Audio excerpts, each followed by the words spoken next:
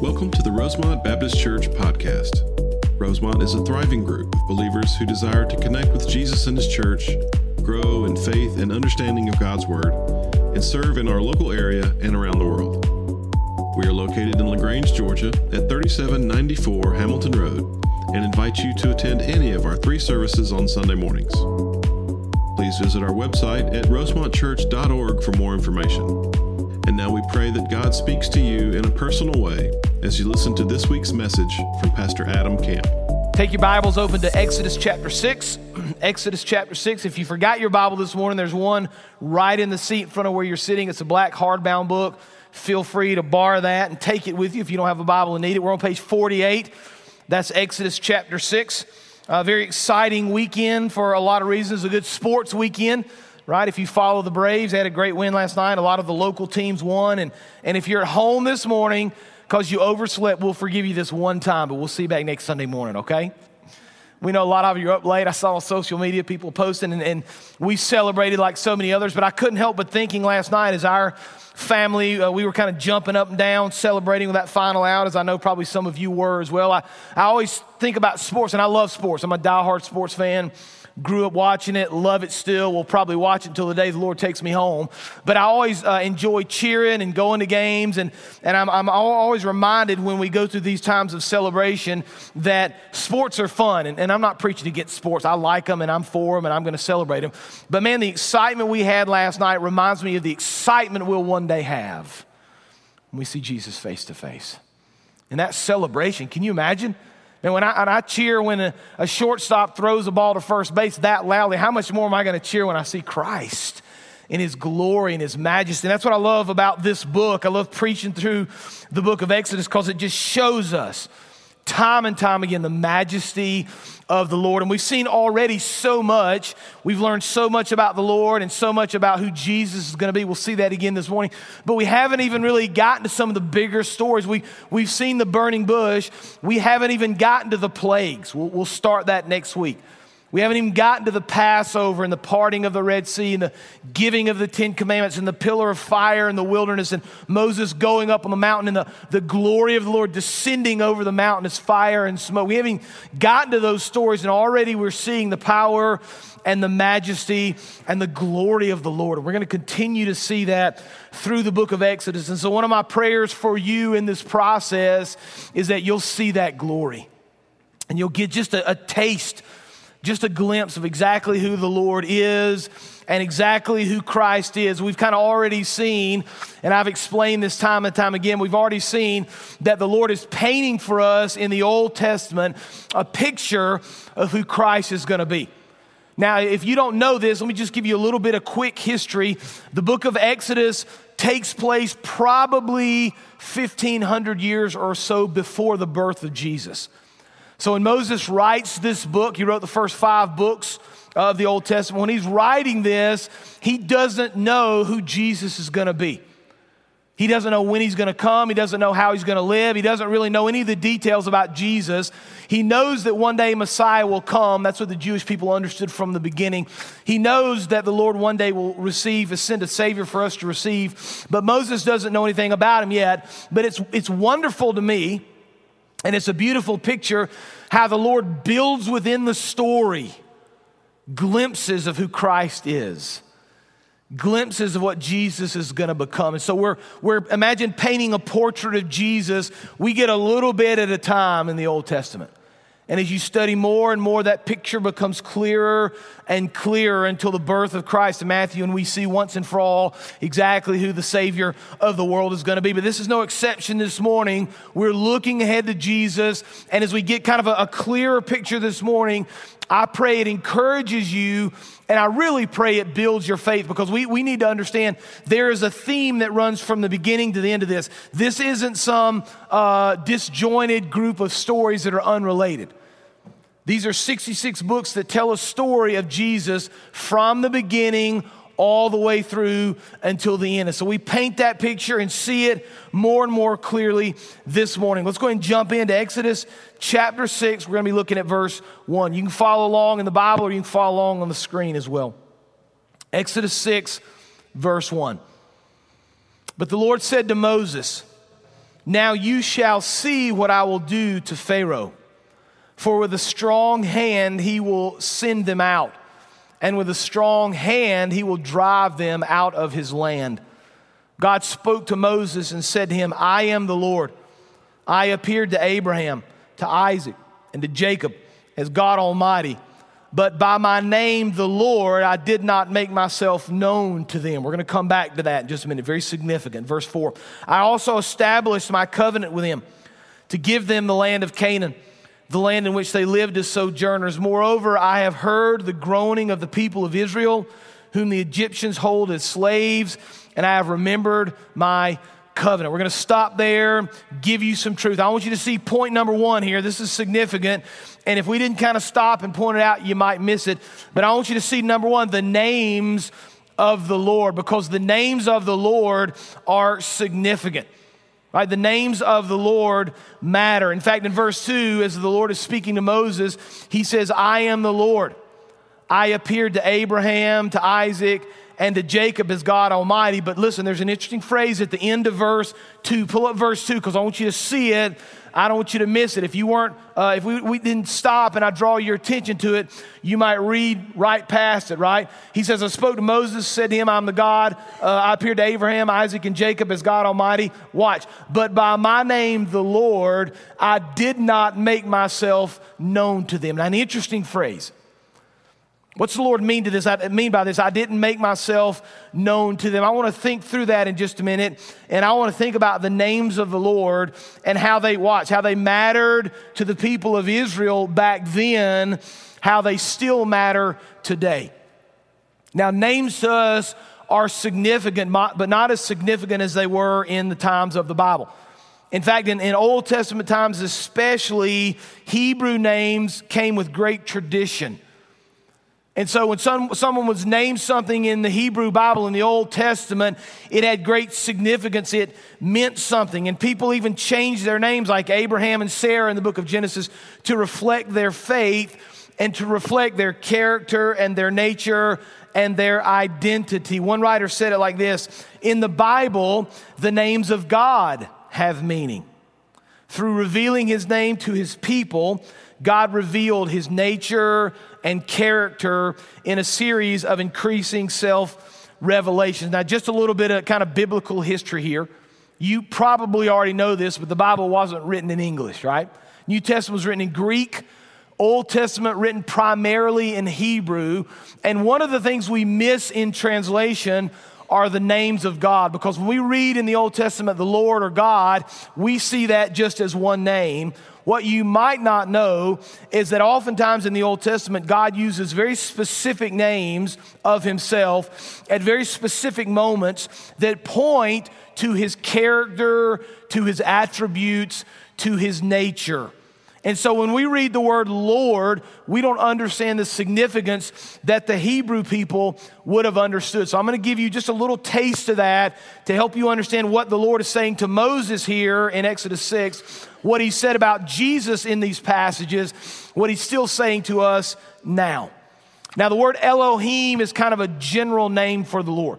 So if you were to read through the ancient Hebrew, and if you were to learn Hebrew and come to that word Elohim, it's a simple kind of generic name for deity. But the Lord, when he spoke to Moses, does something different. He doesn't at the burning bush use the word Elohim. Instead, he uses the very personal pronoun Yahweh, very personal name Yahweh, which is a different idea altogether. Instead of kind of this distant Lord, instead of this distant God, he uses the name Yahweh, which is a very personal, private name that he used for himself to the people of Israel. Now, it was a holy name. In fact, for the people of Israel, it was so holy, they wouldn't even speak it. Right? They wouldn't even use the name Yahweh. In fact, they used the word Adonai instead, that referred to the Lord. And so when you see in your translations of the Bible, and not all of them do this, but if you see in your translation of the Bible the word Lord in all caps, that's Yahweh. That's a very specific, personal name. Now here's what one writer said about this. God revealed himself as the eternal God who is self-existent, unchangeable, and transcendent. I am with you, ready to save and to act, just as I have always been. The name Yahweh implies God's intimate presence and desire to serve and to act on behalf of his people, right? So let's make this connection here. This is important. Let's make this connection. We don't serve a God who's an unknown deity, Elohim. We don't serve a God who kind of sits on a throne and doesn't really care about us. There's a lot of misunderstandings specifically about the God we serve. I think some people look at the Lord and think of him as this figure in the universe that sits on a throne and maybe created everything but doesn't care anything about who we are. All right, and every now and then he looks down and sees us and we're just kind of peons, and when we don't do something right, he throws a bolt of lightning at us, right? That's not what the scripture teaches. In fact, when we understand the names of the Lord, when we understand Yahweh, we understand it wasn't this insignificant, unpersonal deity. It was a personal God that wanted a personal relationship with his people. Now I want you to notice, we're going to tie this together now. The word Yahweh, the name Yahweh, is very closely related to the Hebrew verb to be. And we remember that when the Lord spoke to Moses at the burning bush, Exodus chapter 3, he said, say to the people, I am who I am. Say this to the people of Israel, I am has sent me to you. So Yahweh is this personal, intimate name. It relates this idea of being. I was, I am, I always will be. Far from Elohim, this distant God that lives out somewhere in the universe, we serve a God that cares about us, that loves us, that desires to be in relationship with us. Now that ought to change, if you've never understood that, the way you view the Lord. It ought to change the way you view your relationship with him. It really ought to change the way you think and maybe the way you pray and maybe the way you study. It's not a distant, uncaring God. It's God who's personal, who always was, who is, and who always will be. Now, that's Old Testament. You're like, that's good. I've learned something about the name of God. I've learned that it's a personal name. He wants to interact with his people. That's good. But Adam, that was, 3,500 years ago. How does that apply to me today? Well, let's fast forward, first of all, about 1,500 years. Let's fast forward to Jesus, right? Jesus enters the scene, the Messiah who was promised in the Old Testament. He lives this perfect life, and he teaches throughout his life his disciples, and oftentimes he comes in conflict with the religious leaders. And what they want to do is trip him up. Like, Jesus, are you really who you say you are? Let me ask you a series of questions to see if I can trap you in a lie. And so we see Jesus oftentimes teaching and interacting with these religious leaders. And what Jesus does is he makes a connection for us. He makes this connection that he's not just a prophet, that he's not just a good teacher, he's not just some sort of a spiritual leader. He is, in fact, fully God.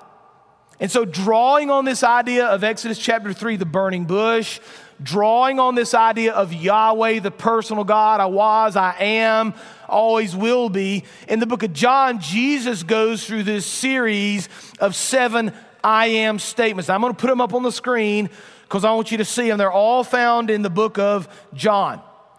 John chapter 6, verse 35, Jesus says, I am the bread of life. John chapter 8, verse 12, Jesus said, I am the light of the world. John chapter 10, verse 7, Jesus said, I am the door. You see a pattern developing here? John 11, 25, Jesus said, I am the resurrection and the life. John 10, 11, I am the good shepherd. John 14, 6, I am the way and the truth and the life. John 15, 5, I am the vine, right? He's making this connection, the I am statements of Jesus with Jehovah, with the I am of Exodus chapter 3, the burning bush. But now here's what you might be saying. Let's just tie this up real neatly and put a nice little bow on it, right? You might be thinking, well, Jesus just said these phrases because he was just living life. I mean, I use the phrase I am all the time too. I am hungry. I am going to work. You fill in the blank, right? We use those all the time. What if Jesus just said those things and he just really didn't mean anything by it, and we're adding into this more than he actually meant? Or what if Jesus wasn't really claiming to be fully God? Well, John chapter 8 answers that question for us. Because in verse 56 and following, Jesus is having a conversation with the religious leaders. And they're debating him again. And they're trying to catch him in a lie. And they're asking him very specific questions. So John chapter 8, verse 56, Jesus now is speaking. I want you to listen to what he says. He's speaking to the religious Jewish leaders. He says, your father, Abraham, he's making the connection here, Old Testament, rejoiced that he would see my day. He saw it and was glad. So the Jews said to him, they're talking to Jesus now, you are not yet 50 years old and you've seen Abraham? So Jesus said to them, truly, truly, I say to you, before Abraham was, you ready? I am. Jesus makes the connection. He's saying, listen, if there was ever a doubt of who I'm claiming to be, if there was ever a doubt after all these I am sayings, if there's ever a doubt about who I'm talking about or what I'm teaching, I want you to know, before Abraham was, I am. Now watch, you might miss this, but the Jewish leaders would have gotten it. This guy is claiming to be Jehovah. He's claiming to be the Lord. He's claiming the I am statement. He's claiming to be the God of the burning bush. He's saying that I and the Father am one, which he said repeatedly. He's making the statement that he is fully God. And we know that they understood that because in the very next verse, think about how they should have responded to Jesus speaking a lie like that, something they didn't believe. They would have been very angry. The very next verse says, so they, the religious leaders, picked up stones to throw at him, but Jesus hid himself and he went out of the temple. Jesus makes this clear claim to deity. When he uses the phrase I am, it wasn't a mistake, wasn't an afterthought. It was a very clear connection to 1,500 years before when God spoke to Moses at the burning bush, when he used the word Jehovah, when he helped Moses understand, I am your God, you are my people. There's this personal relationship with him. It's fulfilled now in Jesus. Fast forward 2,000 more years, and now we have this beautiful opportunity to accept the great I am, to love him and to trust him and follow him. Not a distant God that doesn't care, but a God that is willing now to step down out of heaven, to die on the cross, to give his life for your sins. It's a beautiful picture as we think about the names of God. Now let's continue verse 6. Say therefore to the people of Israel, this is the Lord speaking now to Moses again. I am the Lord, and I will bring you out from under the burdens of the Egyptians. I will deliver you from slavery to them. I will redeem you with an outstretched arm and with great acts of judgment. Verse 7. I will take you to be my people, and I will be your God. And you shall know that I am the Lord your God, who has brought you out from under the burdens of the Egyptians. I will bring you into the land that I swore to give to Abraham, to Isaac, and to Jacob. I will give it to you for possession. I am the Lord. Now we've seen the names of the Lord. We've seen how the names of the Lord help us better understand his intimate relationship with us. They help us better understand that he's the great I am. They help us better understand the connection now that Jesus made to him and the connection we can now make to Jesus. We've seen the names of God. Here's truth number 2. I want you to now see the promises of the Lord. Like the names of the Lord connect Jesus. The promises of the Lord do the same thing. Now I'm going to reread verses 6 through 8. And if you're taking notes in your Bible and want to underline these, you can do so. But I'm going to highlight a phrase that happens 7 different times now in these few verses. Exodus chapter 6, beginning in verse 6. Say therefore to the people of Israel, I am the Lord. And here it is, the first one. I will bring you out from under the burdens of the Egyptians, and I will deliver you from slavery to them, and I will redeem you with an outstretched arm and with great acts of judgment. And verse 7, I will take you to be my people, and I will be your God, and you shall know that I am the Lord your God who's brought you out from under the burdens of the Egyptians. Verse 8, I will bring you into the land that I swore to give to Abraham, to Isaac, and to Jacob. I will give it to you for possession. I am the Lord. Now, the big picture of Exodus is the glory of the Lord. It's the majesty of the Lord. It's His power. It's Him choosing to take His people from slavery to salvation. He's going to do it with a mighty hand, the Bible says, with an outstretched arm, right? We kind of know what's coming here.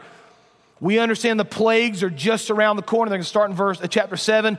We'll get to that next week. But God's going to remind Moses here of His majesty and His power and exactly what He's going to do for the people of Israel. Now, here's the fascinating thing to me. God, all these centuries ago, is going to lay out very clearly what He's going to do for the people of Israel. He's going to lay out very clearly for them how He's going to save them from bondage and from slavery and deliver them to land flowing with milk and honey. But while He does that, in the midst of Him doing that, He's also going to lay out exactly what Jesus Christ is going to do for us now in salvation. So as He's saving the people of Israel, He's also explaining to them exactly what Christ is going to accomplish for them thousands of years later. Now I want you to see this. I want you to understand it, right?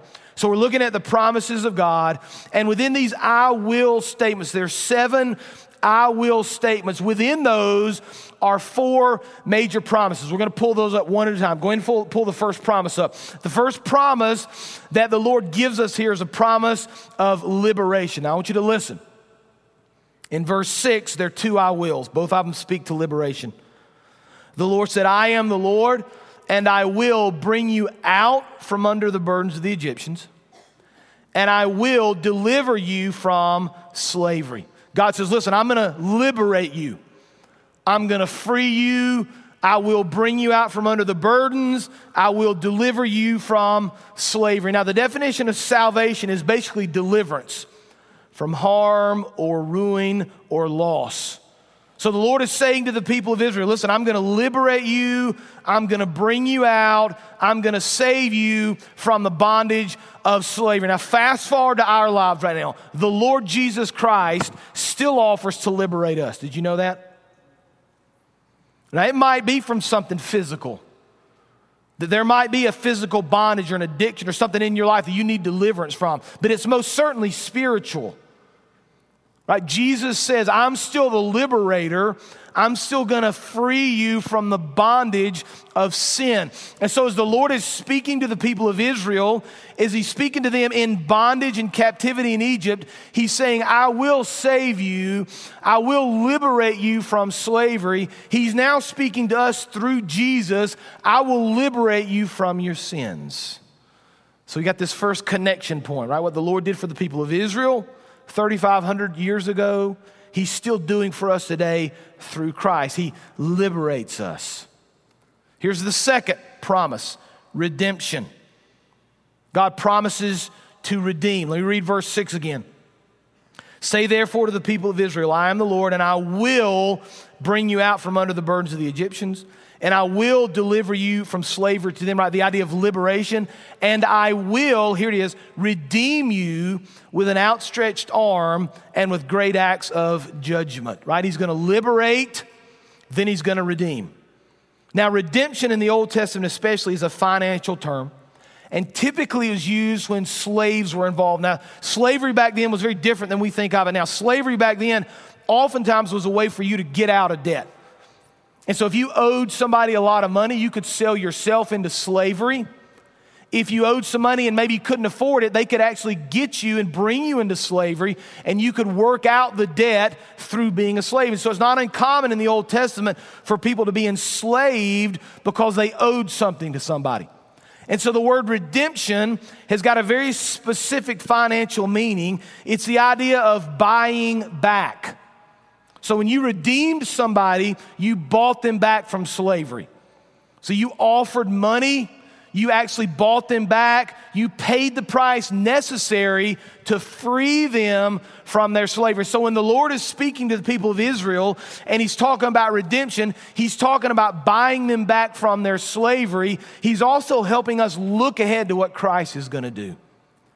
Because Jesus not only liberates us, but He redeems us. Here's what Ephesians 1:7 says. Speaking of Jesus, in Him, that's Jesus, we have, here it is, the redemption through His blood, the forgiveness of our sins according to the riches of His grace, right? Christ redeems us, right? What Jesus accomplished on the cross, when he gave his life for our sins, he redeemed us.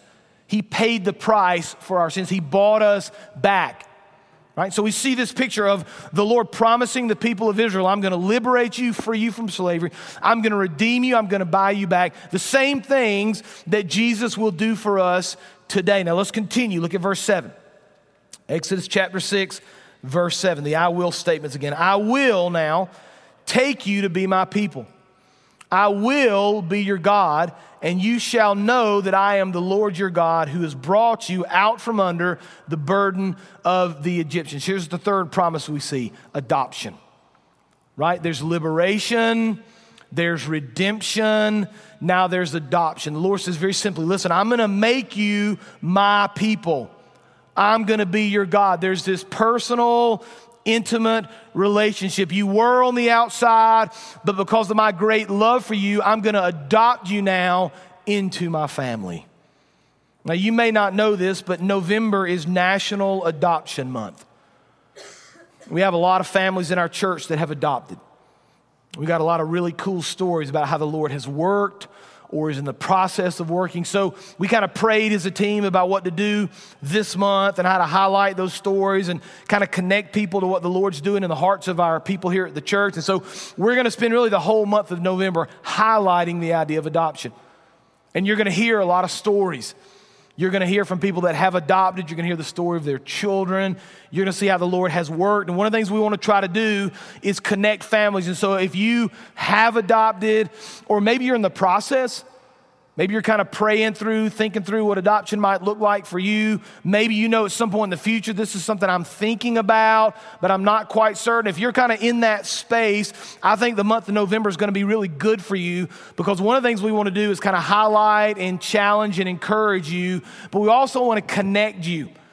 And so if you're in the process of thinking, we want to connect you with a family that has already adopted. So you're going to be hearing a lot more about that. There's going to be kind of a special announcement on November the 7th, the first Sunday of November, that we've kind of made this decision to very tangibly be involved and kind of help out families that are in the process of adopting. And so if that's you, you kind of pray through that and kind of look with anticipation to the month of November. We're going to talk a lot more about that. But I love this idea of adoption because it's exactly what the Lord did for the people of Israel, but it's exactly what Jesus does for us today. Like the Bible says, we've been adopted into his family.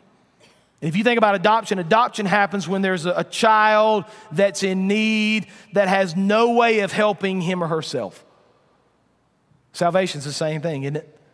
Jesus reaches down to a sinner in need who has no chance by himself of being saved, and the Lord in his great love grabs that sinner, liberates that sinner, redeems that sinner, adopts that sinner into the family of God. So as again, we're reading what the Lord's going to do to the people of Israel, it's a clear, probably the clearest up to this point, picture of exactly what salvation is going to be through Jesus Christ. And there's one final one. Look at verse 8. Exodus chapter 6, verse 8. The Lord says, I will bring you into the land that I swore to give to Abraham, to Isaac, and to Jacob. I will give it to you for possession. I am the Lord. Here's the fourth major truth, the idea of possession, right? So we've got liberation, we've got redemption, we've got adoption, we've got possession. You need to understand something about the Lord. When he saved these people from slavery, he didn't just leave them on their own.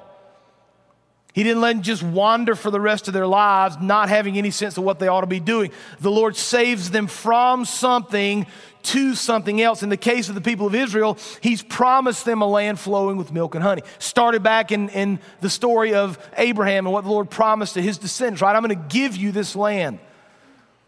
I'm going to give you this inheritance. I'm not simply going to save you and then leave you on your own, right? I'm going to actually give you this possession of this land. It's the same thing that we read about today when we think about the idea of salvation. God saves us from something, that's sin and self, and he saves us to something else, living a life glorifying him, right? We kind of miss this sometimes. I think far too many Christians see salvation as fire insurance, right?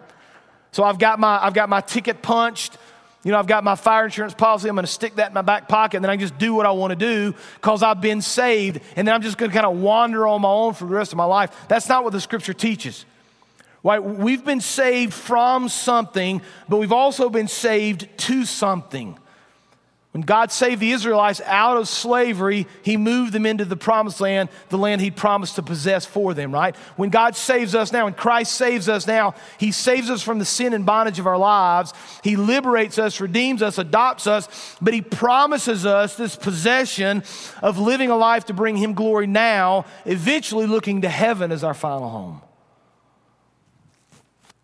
And I've talked about this before, and I think maybe the older I get, the more I kind of think about this, what heaven one day will be like. But we have to understand, I think we just need to be very clear about this. This is not our home. Like, God didn't promise us possession of this earth. That's not our end goal. We're here for what seems like a smaller amount of time, right? The older we get, it kind of moves pretty quickly. We got a small space, a sliver of time we're given, and we're given that to bring Him honor and to bring Him glory. But the bulk of our lives will be spent in eternity. God has promised us a place, an inheritance. He says in 1 Peter 1, verses 3 and 4, "Blessed be the God and Father of our Lord Jesus Christ. According to His great mercy, He has been born again to a living hope through the resurrection of Jesus Christ from the dead." Watch. "To an inheritance," that's what we're looking for, "that is imperishable, undefiled, unfading, kept in heaven for you." Here's how one writer explained it. "From the beginning to the end, every aspect of the Exodus was accomplished by God and by God alone. God promised to bring His people out of Egypt, to free them from bondage. He promised to take them to Himself and make them His own. He promised to give them a land for their possession. The only thing left for the Israelites was to know Him as their Savior and Lord, as God almost promised they would do." It's a picture. Right? And that's one of the reasons I love preaching through books, and especially the Old Testament. God has given us this beautiful picture of salvation, written right into the text of Exodus chapter 6. If you ever wondered if God's got a story for your life, you don't have to go a whole lot farther than this book. Right? Really, from the beginning to end, it's filled with His glory and His majesty. It's filled with His plan. It's filled with the story of Jesus. He was at work then. He's at work now. So if you're the person that's come this morning and you say, "Listen, I hear this. I know this. It's very interesting. I've never quite seen this such a clear picture of salvation in the Old Testament, but I've done that, praise the Lord. I've accepted Christ as my Lord and Savior." Then I want to just encourage you to remember the goodness of your salvation. Because a lot of times we kind of get over that, don't we? We forget how good the Lord is. We forget what it was like to not be a believer. We forget what it was like to be outside of the will of the Lord, or not adopted, or not redeemed. So just remember His goodness, remember His majesty, praise His name for that. If you're here this morning, or maybe you're watching from home and you say, "I've never done this. I've never really been told that I need to be redeemed or liberated or adopted, or I've got this possession one day of heaven and the glory of the Lord. I've never done that." Then I'd like this to be that day. I'd like you to think very seriously, because you need to understand something. You're going to come face to face one day with the Lord. Whether you believe it or not, it is true. And you're going to be held account. And you're not going to be able to say, "I was good enough or smart enough or nice enough, or I went to church a couple times, or I gave enough money." You're going to have to speak about what Christ has done in your life. And if you don't have a personal relationship with Him, you can't do it. And so I'm going to be down here in just a minute. We're going to have this opportunity of invitation. It's going to give you a chance to pray, sing, respond, but I'm going to be down here. If you want to know more about Christ, if you want to know more about salvation, then just kind of step out, walk down this aisle, come talk to me, and I'll share with you all that Jesus can do for your life. All right? Let me pray for us now. We're going to be done. Father, we thank You for the clear teaching of Scripture. I just, Lord, am more and more amazed at who You are. Your glory and Your majesty, and how You've had a plan from the beginning, Lord. From the beginning, You laid it out for us right there. Help us to see that, help that to build our faith and encourage us more. But beyond that, Father, help us to figure out a way to bring You glory, to live for You. If there's somebody here this morning that's never prayed to receive You, Lord, just break their heart this morning of their need for a Savior. for their need, Lord, to be liberated and redeemed and adopted and have this possession one day of heaven with you. Father, use this time to do great things for the sake of your kingdom. We'll give you the praise and the honor and the glory. It's in Jesus' name we pray. Amen.